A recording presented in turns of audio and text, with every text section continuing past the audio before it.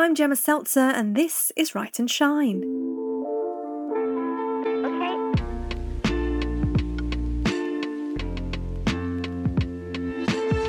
Welcome to our new series of 3 online courses focusing on creating a sense of place in your writing. Each of the sessions is 30 minutes long and contains a mix of advice, inspiration, and writing prompts. Whether you're writing regularly or new to writing, you are very welcome here. You can write a poem, a list, a story, a piece of life writing. When you hear the writing prompt, the only thing you need to do is dive in and start writing. Thanks so much for joining us today. This session is Wanderlust. It's an online course about the desire to travel and for walking. The course explores how walking feeds creativity and stimulates new ideas. Let's get comfortable. You might want to feather your nest. That's how I've heard it described. Feather your nest, get comfortable in your seat, sit back and relax, grab your pen and notebook, and let's get going. So in this session, we're going to focus on the desire to travel, on walking and moving around a place as a pedestrian. We'll write about the world around us as well as the landscapes of the imagination. There's a really deep-rooted relationship between walking and writing. It might be something that you're interested in and have explored yourself. Lots of people say walking helps us think and make sense of the world. And in fact, Rebecca Solnit, who wrote a book about the history of walking that's called Wanderlust, says, "I like walking because it's slow, and I suspect the mind, like the feet, works at about 3 miles an hour. If this is so, then modern life is moving faster than the speed of thought or thoughtfulness." I really agree with her. Walking is the ideal pastime for writers. William Wordsworth covered around 180,000 miles on foot in his lifetime.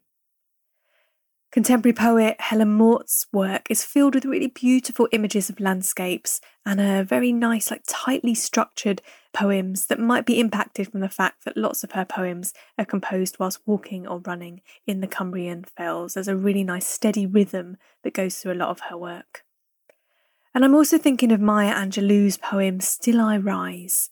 It has the lines, "Does my sassiness upset you? Why are you beset with gloom? 'Cause I walk like I've got oil wells pumping in my living room." Again, there's that rhythm of walking in the poem itself. Plus, wow, a character walking with their head held high is such a powerful image in that poem. Some writers imagine their characters when they go for walks. They take the characters with them and wonder how they'll react to the stimulus that the writer, sees. Overall, there's lots of research that says that walking boosts the imagination and stimulates new ideas. And we'll celebrate the freedom of being on the move today, whether it's by walking or just moving around a place and seeing it afresh. So for our warm-up today, I'd love you to think of a route that you know well, that you might have walked or explored. It might be a place you walked as a child. It might be a path or a road which something happened on that changed the course of your life. Put yourself on that path and write about it. I'll just say the exercise again. I want you to think of a route that you know and have walked in your life. It might be a path that you've walked as a child. It might be a path or a road on which something happened that changed the course of your life.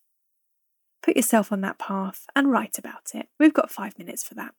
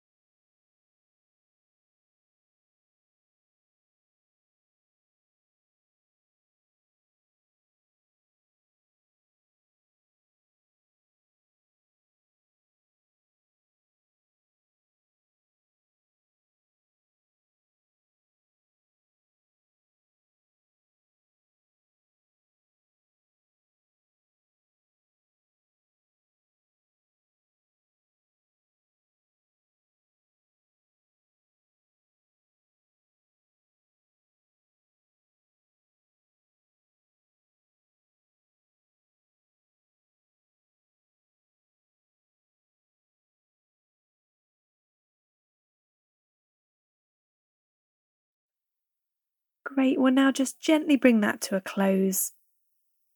Hopefully, that was an interesting exercise to begin with.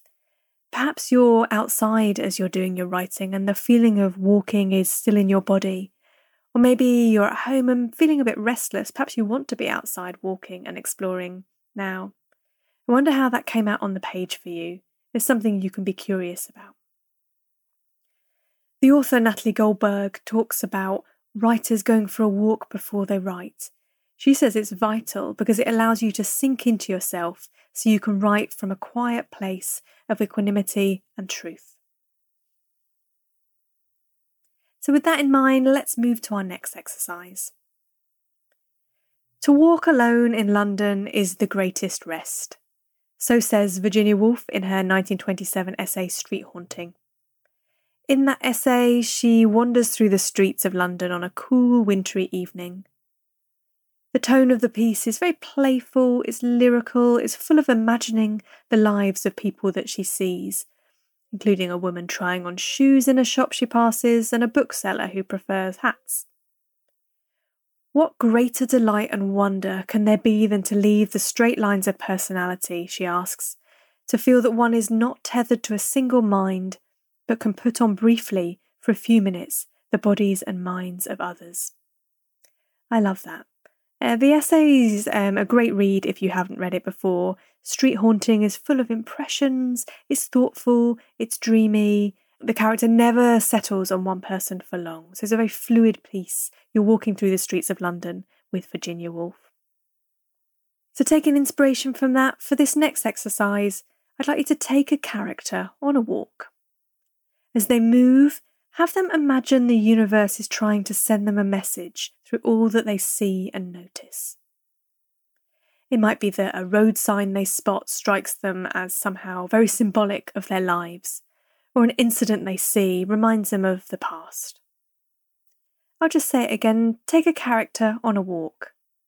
As they move, have them imagine the universe is trying to send them a message through all they see and notice.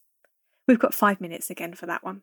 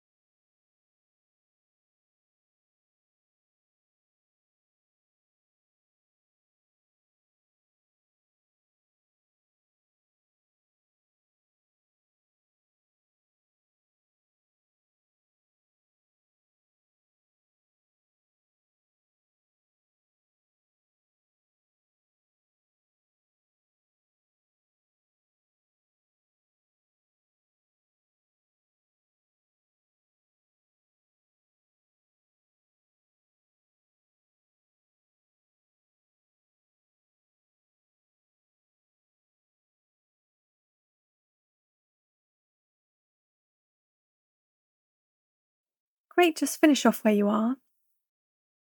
That last exercise was about someone walking freely, aimlessly, perhaps with a spring in their step. Now let's shift things slightly and write about something with a really different tone. Parisian artist Sophie Calle created a project called Suite Venetienne. It involved her following a random man to Venice. She donned a blonde wig and trailed him all over the city. The notes that she made from the experience became a sound installation. Photographs she took became an exhibition of black and white pictures, and it all came together in a book.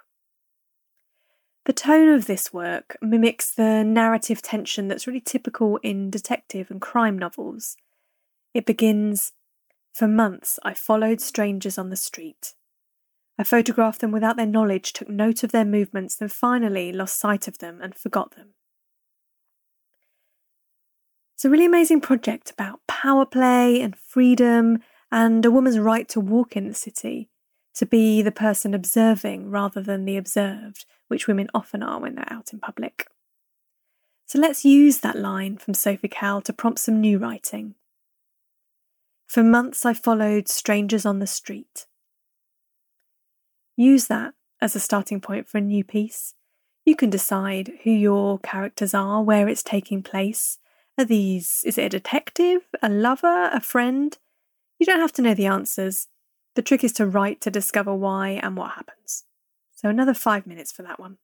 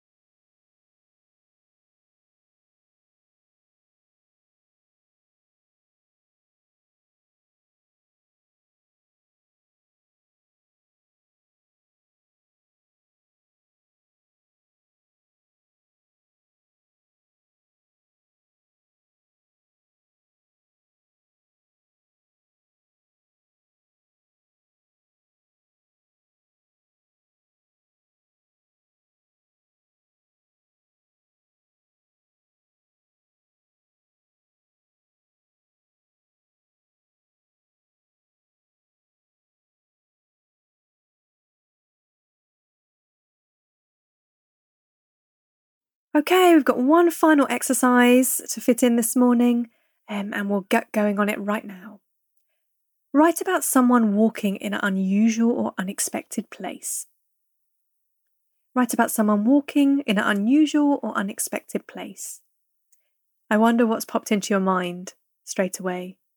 For me, I'm thinking of tightrope walkers on a high tightrope suspended between two skyscrapers. Or maybe a man who's afraid of heights walking up a huge mountain. See what happens when you start writing.